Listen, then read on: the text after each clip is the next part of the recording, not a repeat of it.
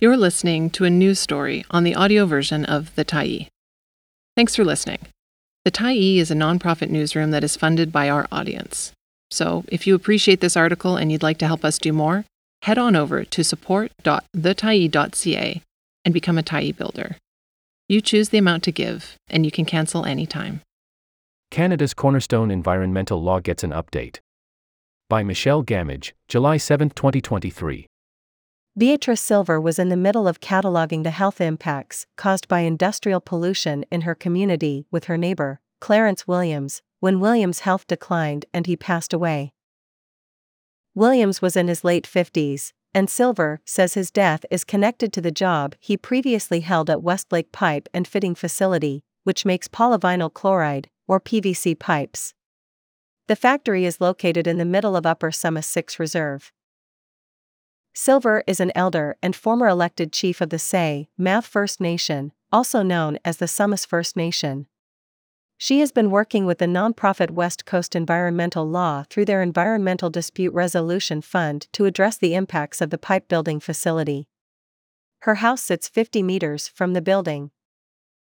Silver says the factory's location exposes the surrounding Say Math Nation to high levels of industrial pollution, contributing to high rates of cancer, brain tumors, and health issues.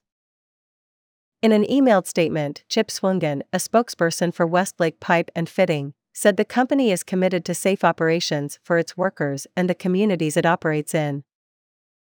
The impacts of industrial pollution on the Say Math Nation is an example of environmental racism, Silver says. Environmental racism is when the impacts of pollution disproportionately impact BIPOC communities. It's common in Canada, where Indigenous communities are more likely to have long-term drinking water advisories, have mercury contamination in their water, be fighting to protect a community water source from pollution, or be exposed to chemical factories on or near their reserves. Thanks to recent updates to Canada's Cornerstone environmental law, people facing threats of environmental racism in the future will have more tools to prevent their communities from being exposed to pollution. But it's not clear if the recent update will help communities already dealing with high levels of pollution.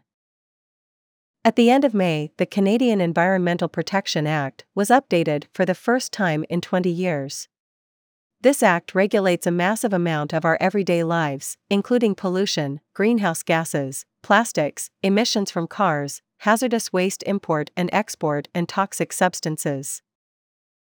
This update was long overdue and is being celebrated by many environmental groups, says Elaine McDonald, Director of Healthy Communities Program with the environmental law charity EcoJustice. Bill S-5, the Strengthening Environmental Protection for a Healthier Canada Act, which received royal assent on June 13, recognized Canadians' right to a healthy environment and absolutely will help people seeking justice for environmental racism, McDonald says. McDonald says the biggest victories for environmental groups include the established right to a healthy environment, the consideration for how a new project will impact vulnerable populations, and how that project could feed into the cumulative effects of pollution for Canadians. The government now has 2 years to come up with legislation that interprets the Act and decides what tools regulators will have at their disposal in order to enforce these rights, she adds. Before this update, regulators only needed to consider how the average Canadian would be impacted by a project, but with the recent update, they'll have to consider people who are more likely to be harmed by exposure to toxic chemicals, like how people with asthma are more impacted by air pollution and how pregnant women and children can be more vulnerable to certain toxins because they have a higher metabolism and higher respiratory rate, McDonald says. Considering the cumulative impacts is also a good move because no one is ever exposed to a single pollutant or chemical at a time, and when you're exposed to multiple things it increases the chance that there's some kind of synergy between chemicals to create different impacts, McDonald says.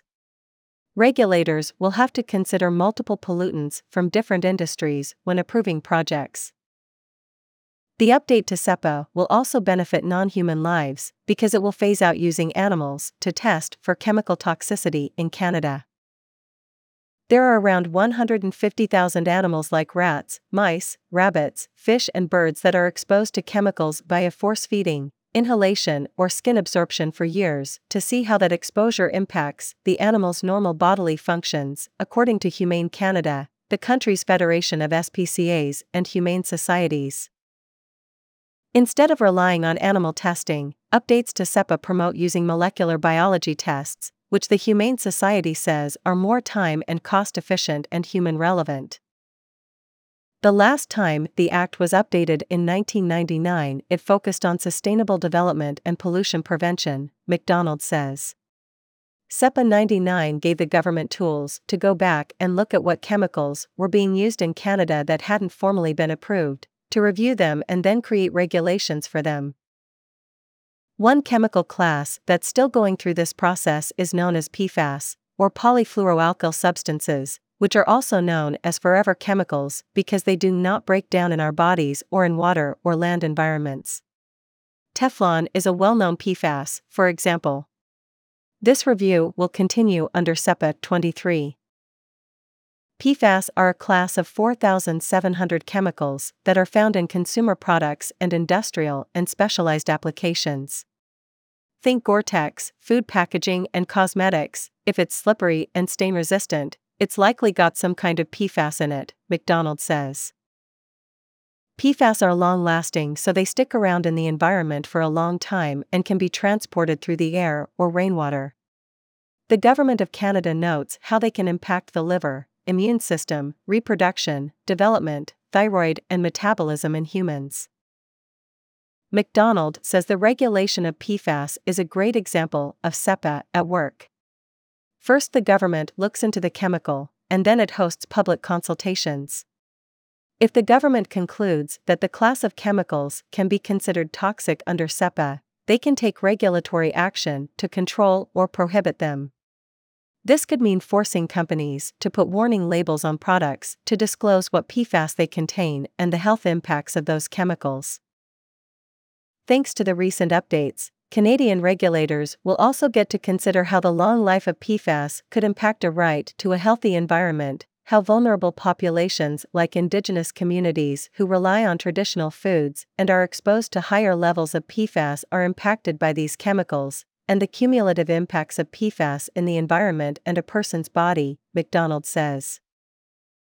So what will updates to SEPA do for people like Beatrice Silver and the community of around 180 people living on the Upper Sumas 6 Reserve? That's still to be seen. McDonald notes SEPA is framework legislation, which means how it can and will be used will be determined when regulators actually exercise it. It's also not clear how these updates could apply to the Westlake Pipe and Fitting Facility, which has been operating under a permit issued in 1990 with no end date, says Ann Muter, an environmental lawyer working as Silver's counsel. The government generally reviews permits when a project gets renewed, or amends or expands its permit, Muter says, so Westlake's permits won't be reviewed until something triggers a review.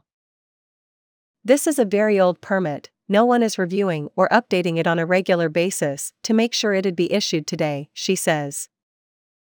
It'd be more reasonable for all permits to be reviewed every 2 to 5 years, Muter adds. Westlake site has a long history of pipe making, says Chip Swungen. The site was bought by the Vancouver, Victoria and Eastern Railway Company in 1911 and 2 years later started making clay bricks and pipes. A plastics pipe-making facility was built in 1976 and acquired by Westlake in 2016, Swungen says. The facility is governed by a permit first issued by the Ministry of Environment in 1978, which was amended in 1983 and updated in 2011, he adds. The company submitted an application to amend the permit in February 2023 to incorporate updates and additional controls, he says. Swungen says currently no chemical manufacturing happens on site. Instead, there is a mixing of powders and liquids to create a resin used to make PVC pipes. The pipes are then used to transport water and sewage. Swungen did not respond directly to questions about cancer rates or workers possibly being made sick by workplace or residential exposure. Muter says Silver's neighbor, Clarence Williams, was not working at the facility recently and that it's possible he was exposed to something before new protocols were introduced. The Ministry of Environment did not respond to questions about what chemicals were used at the plant or if complaints had been historically made against the factory by press time. According to provincial records, this factory was found to be out of compliance in 2019 under the Environmental Management Act because it may not have been accurately tracking the quality and quantity of waste discharged from the factory.